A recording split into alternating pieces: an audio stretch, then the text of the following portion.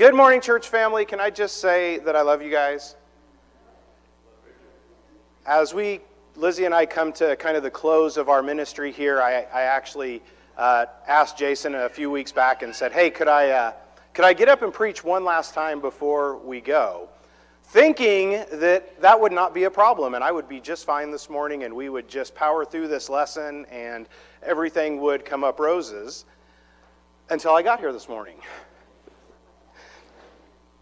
And talked to a few of you who aren't going to be here last week, and a couple of you, gave us thank you cards and goodbye cards, and now I am an emotional train wreck.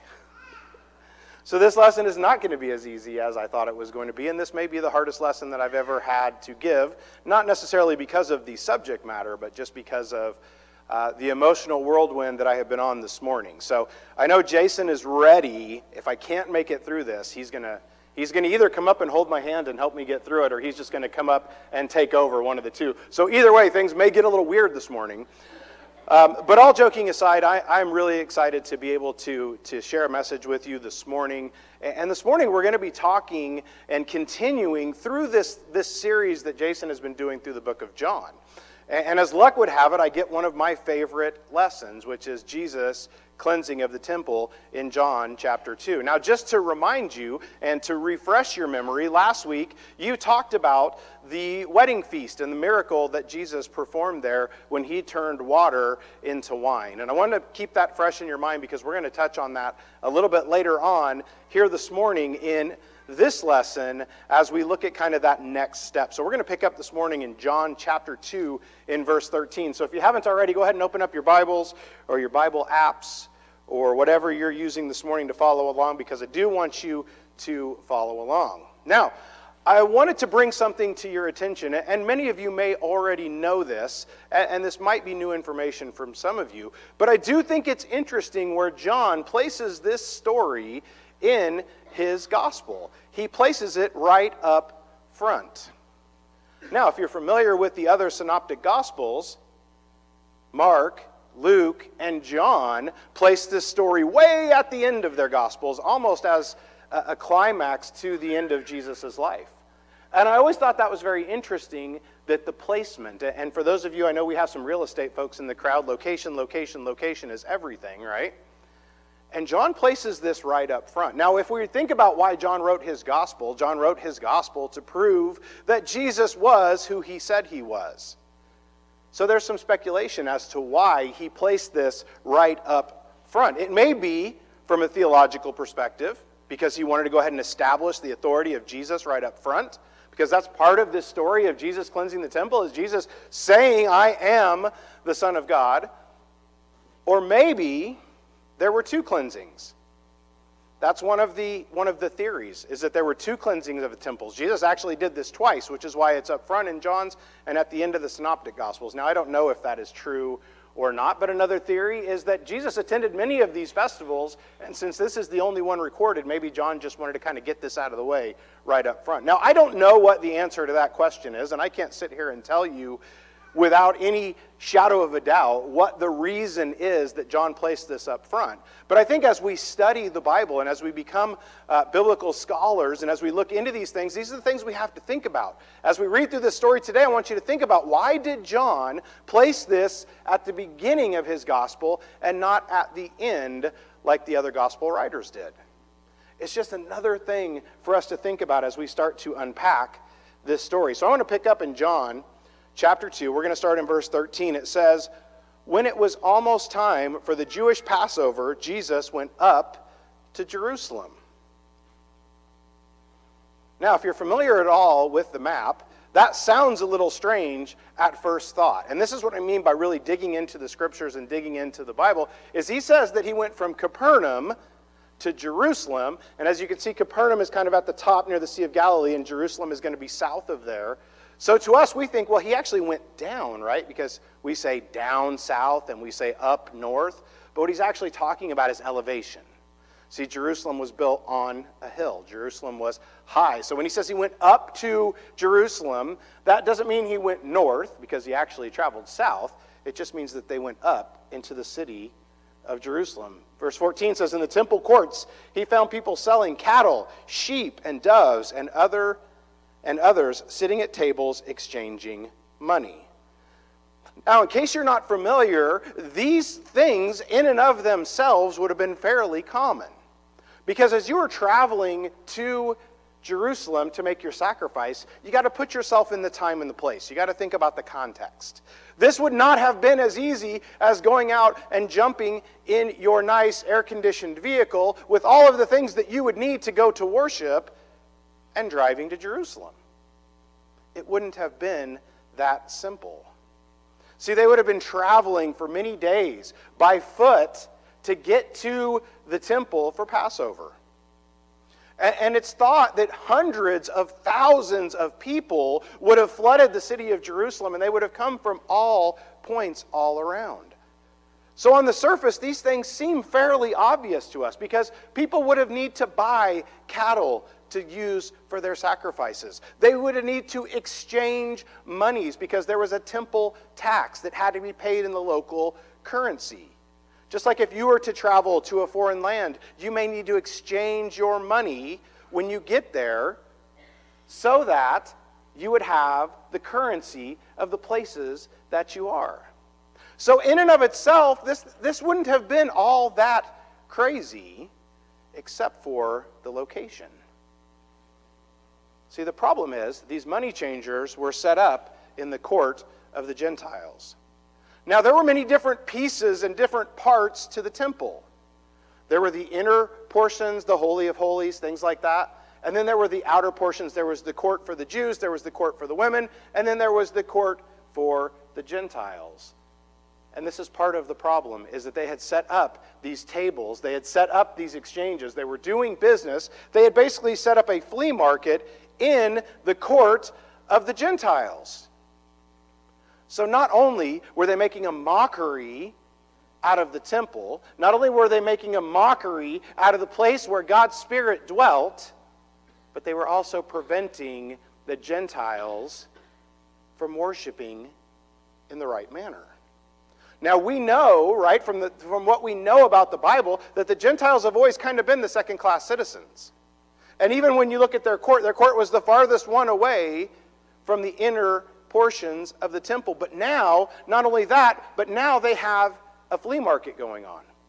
And this would have been loud, and this would have been chaotic, because you would have had the money changers yelling out their different currency exchanges. You would have had the mooing of the cattle. You would have had the bleating of the sheep. Things like that would have been going on. So this would have been loud, it would have been chaotic, and it would have been a little crazy. Now here's an interesting thing to think about. Jesus, being a devout Jew, would have probably made this trip more than just this one time. He probably his whole life had been making this journey to Jerusalem. But see, now Jesus has embarked on his ministry. Now Jesus is about his Father's business. Now it was time for Jesus to step in and do something. But that begs the question, why hadn't anybody else already done something about this? Why had the high priest not put a stop to this? Why hadn't the other Jewish leaders put a stop to this? Because it had become commonplace. They had just kind of gotten used to it. They'd gotten used to the fact that when they get to the temple, they're going to hear these sounds and they're going to have these smells and they're going to have this chaos going on, and people had kind of started to ignore it. Isn't it funny how the things that we see over and over again just become commonplace? And we forget that it's not right. I can remember when I was a kid. When I was a kid, if you heard somebody use foul language, everybody would like, whoa, did you hear that? And people would kind of stop and pause and like, I can't believe they just said that. Now I go to McDonald's, I hear 8- and 9-year-olds using language that I would never even fathom using myself, and it doesn't faze anybody. We see things on TV that 10 or 20 years ago, we would have said, whoa, whoa, whoa, you can't put that on TV. And now we just go, that's just what TV is these days. Now, I say all of that to say that this flea market environment that had taken place in the temple had just kind of become commonplace. But see, now Jesus has embarked on his ministry. Now Jesus can't just let these things slide. He understands that it's not commonplace, and he decides he's got to do something about it. Now, I want you to notice this first part of verse 15. It says, so he made a whip out of cords. Now, let's think about that for just a second. Because I've heard this story used to justify anger and to justify violence. And people will say, well, Jesus did it. Jesus got mad and flipped over tables and drove people out with a whip. Jesus sat down and made a whip of cords. Now, that doesn't sound like a rash decision to me, because this is something that would have taken some time. Now, we don't know what he used, but he sat down and he made a whip of cords. Knowing what he was about to do, thinking about what he was about to do, he literally sat down and very methodically made a whip to drive the animals out. This was not a rash thing. This was not like when we get upset because somebody cuts us off in traffic. Not that that ever happens in Southern California. But this was not a rash anger. This was something that hurt his heart. This was something he knew he had to do. And it wasn't just about anger. As you notice from the subject, the title of my lesson this morning, we're talking about cleansing. And the Passover was all about cleansing. And we're going to talk a little bit more about that here in just a few minutes. But let's read verse 15. It says, he made a whip out of cords, and he drove all from the temple, both sheep and cattle. He scattered the coins of the money changers, and he overturned their tables. And again, I hear people use this to justify rash anger. I hear this to justify our poor choices and our bad behavior, but that's not what Jesus was doing. Let's move on to verse 16. It says, to those who sold the doves, he said, get these out of here. Stop turning my father's house into a market. See, they were making a mockery out of his father's house. And Jesus had to do something about it, because he had to do some cleaning.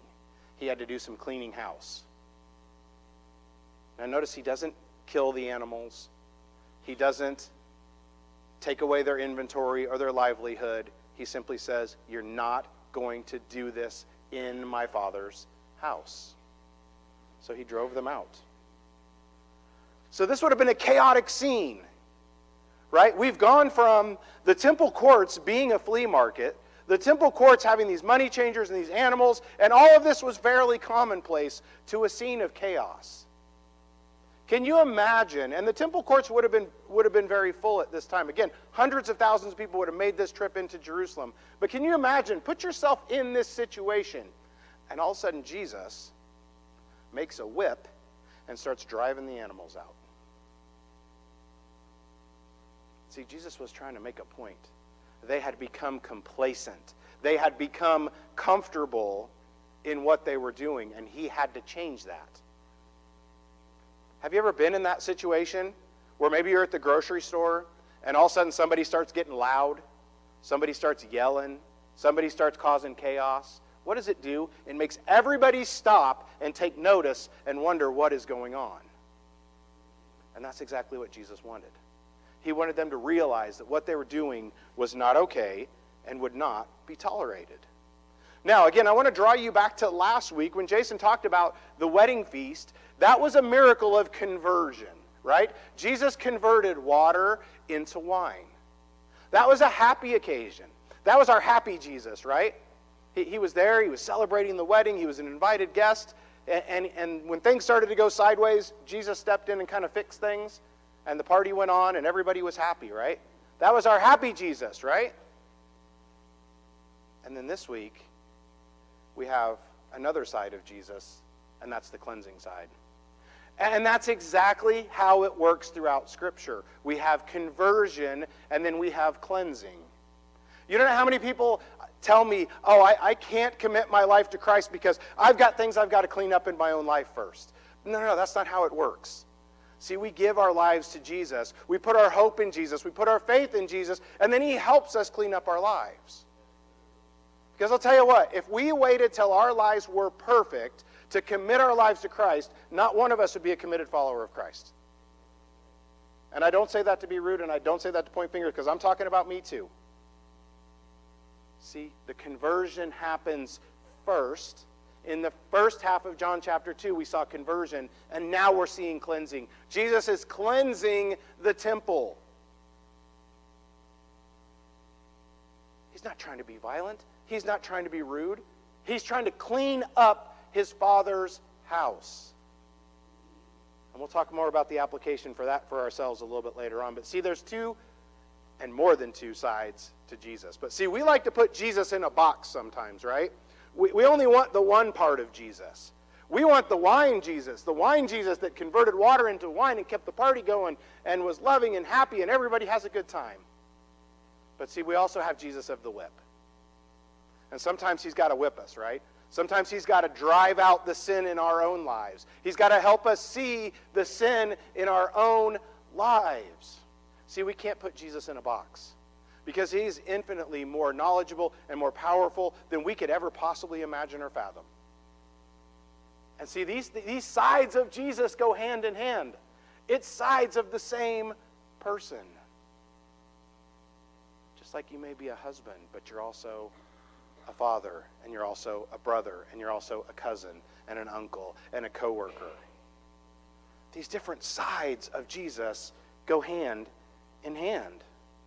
See, there's this concept, right, about the leavened bread. And some of you have heard about this. It's kind of a Passover tradition, so to speak. But God gave Moses specific instructions regarding the annual celebration of God's deliverance from the slavery in Egypt in Exodus chapter 12, verse 14 and 15. Removing the yeast has become a symbol of removing the bread and the yeast from the homes. Now, this is something that the Jews practiced, right? The leaven, right, was representative of sin. So when they went through the house and they cleaned all of that out at Passover, they were cleaning out the sin in their lives. They were taking time to reflect on the lives that they're living, and they were cleaning that out. And Jesus is doing the exact same thing in the temple. He's cleaning it out. Just like how people were expected to clean out their own homes and their own lives, Jesus is doing the same thing in the temple. He wasn't angry. He wasn't intending to cause chaos. He was intending to cleanse, to clean the temple out. So he was doing exactly what everyone else was doing, just in a different way. Verse 17 says, his disciples remembered that it is written, zeal for your house will consume me. And that comes exactly from Psalms chapter 69, verse 9, that reads, for zeal for your house consumes me. See, they're recalling back to the Scriptures. Because at this time, right, what they had was the Old Testament. They would have been familiar with the Psalms.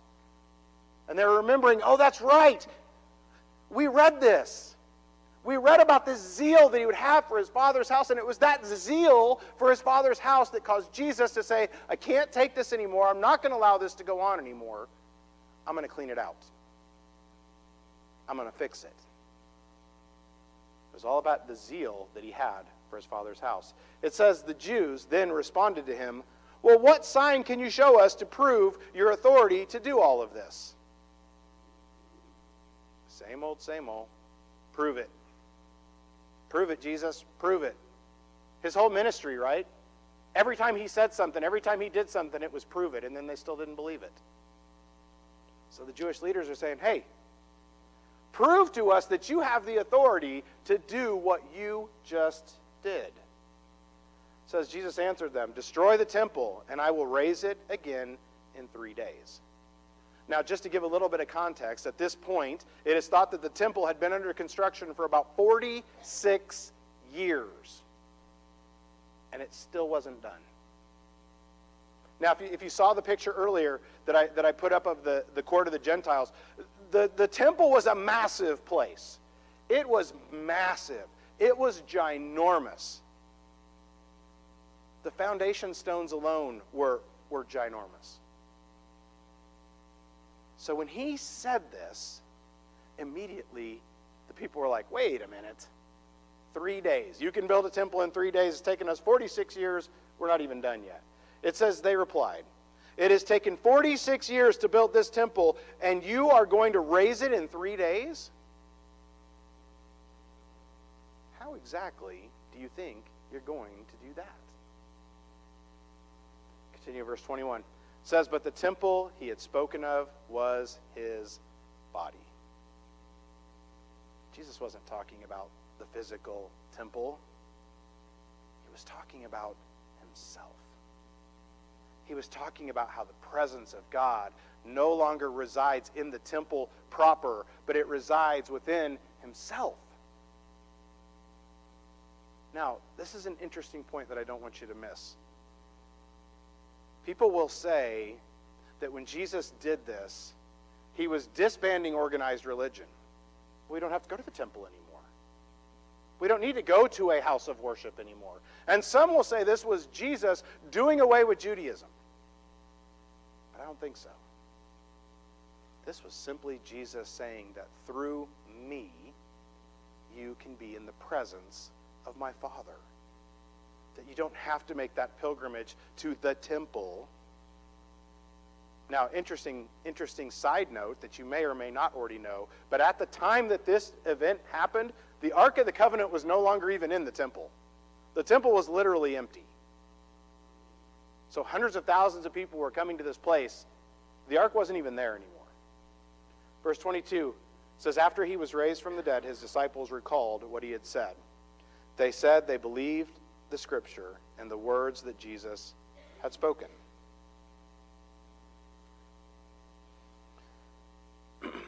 Isaiah chapter 53, verse 5 says, but he was pierced for our transgressions and he was crushed for our iniquities. The punishment that brought us peace was on him, and by his wounds we are healed.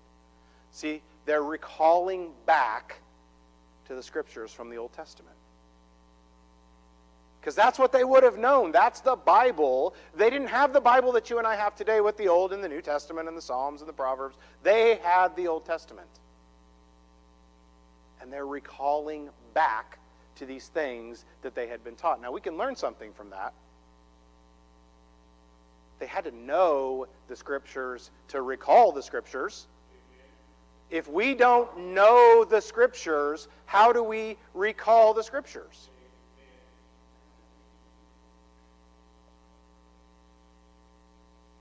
His followers knew the Scripture.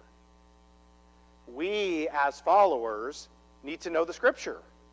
So that when we find ourselves in these same situations, we too can say, that's in the Bible. I read that somewhere. And see, that's the cornerstone of our faith. And his followers here got it. They understood it. And they were able to think back, you know what? That's in the Bible. I read that somewhere. That's what he's talking about when he says, I'm going to rebuild the temple in 3 days. Verse 23 says, now while he was in Jerusalem at the Passover festival, many people saw the signs he was performing and believed in his name. Now, John doesn't go into what these signs were. He doesn't go into what exactly happened. But what Jesus has just done in this story is he has established his authority. He has established that he is the Son of God. Because who else would have done this? Who else would have been able to go into the temple and flip it on its head? Literally and physically. But Jesus. And many believe that's why that John places this story so early in his gospel, is because Jesus is establishing his authority. And there were signs. And many believed in his name. Wouldn't it have been something to see these things that Jesus did during his ministry? It still just blows my mind that people got to witness the things that Jesus did and still were like, I'm just not so sure. I'm not so sure he really is who he says he is. He may be a magician. He may be demon possessed. I'm just not buying it. They got to see Jesus heal people who couldn't walk. They got to see Jesus heal people that couldn't see. Now, I'm not talking about televangelists where the guy comes up on the crutches and they knock him down with his forehead and all of a sudden he can walk. Jesus healed people with physical deformities. He raised people from the dead and people still questioned it.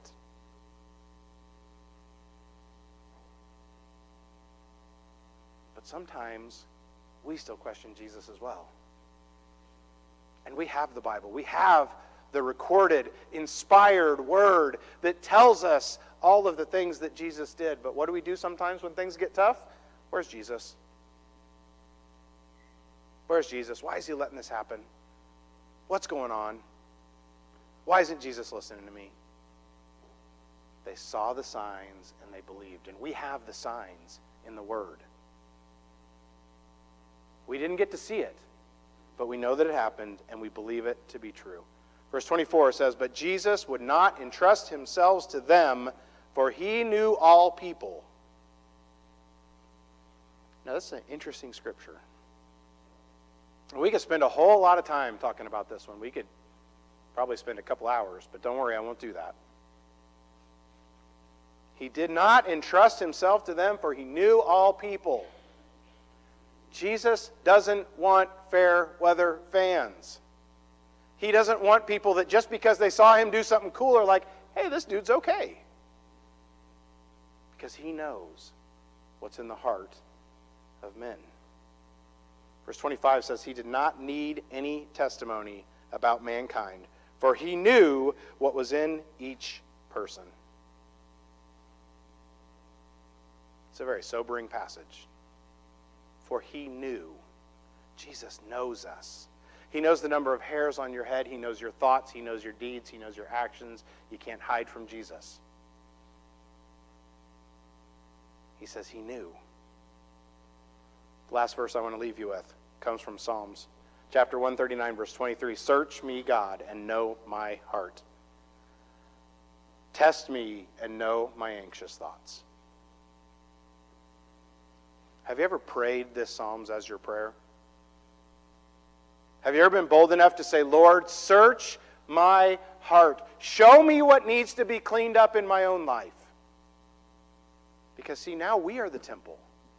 Our bodies are the temple. The Spirit lives within us. So we've got to clean out the temple just like Jesus did in John chapter 2. And maybe we need to say this prayer. Maybe we need to pray, God, search me. Search my heart. You know me better than I know myself. Show me those areas of my life that I need to clean up. Show me those areas where I've fallen off the way. Show me those areas in my life that have become so commonplace that I don't even see it anymore.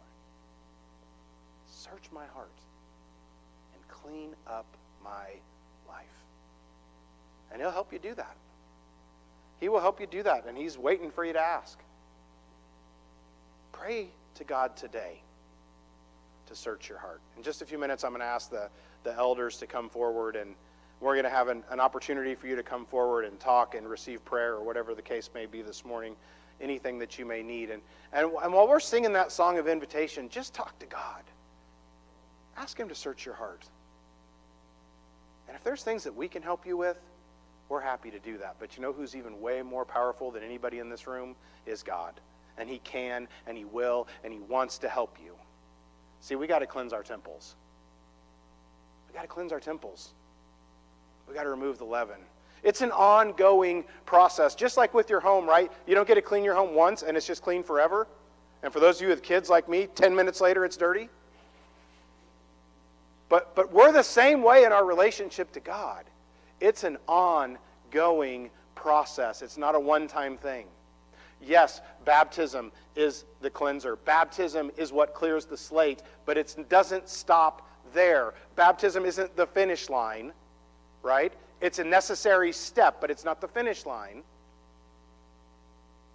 So when we're baptized, all those sins are taken away. But you know what? We got to keep doing that over and over and over again, to keep talking to God, to keep asking for God to show you what needs to be cleaned and to help you clean it up.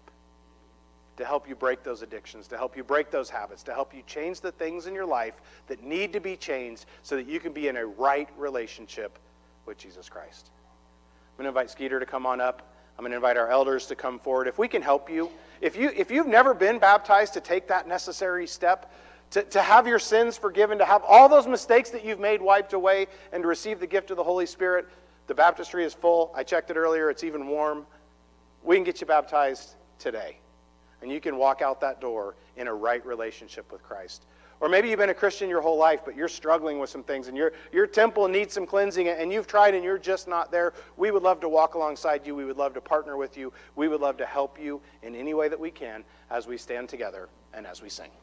Trust in the chariot. We trust in the name of the Lord our God. Some trust in horses. We trust in the name of the Lord our God. We trust in the name of the Lord our God. We trust in the name of the Lord our God. His love never fails. His name will always prevail. We trust in the name of the Lord our God. Some trust in the work they do. We trust in the name of the Lord our God. By His grace all the work is through. We trust in the name of the Lord our God. Sing, we trust in the name of the Lord our God. We trust in the name of the Lord our God. His love never fails. His name will always prevail. We trust in the name of the Lord our God.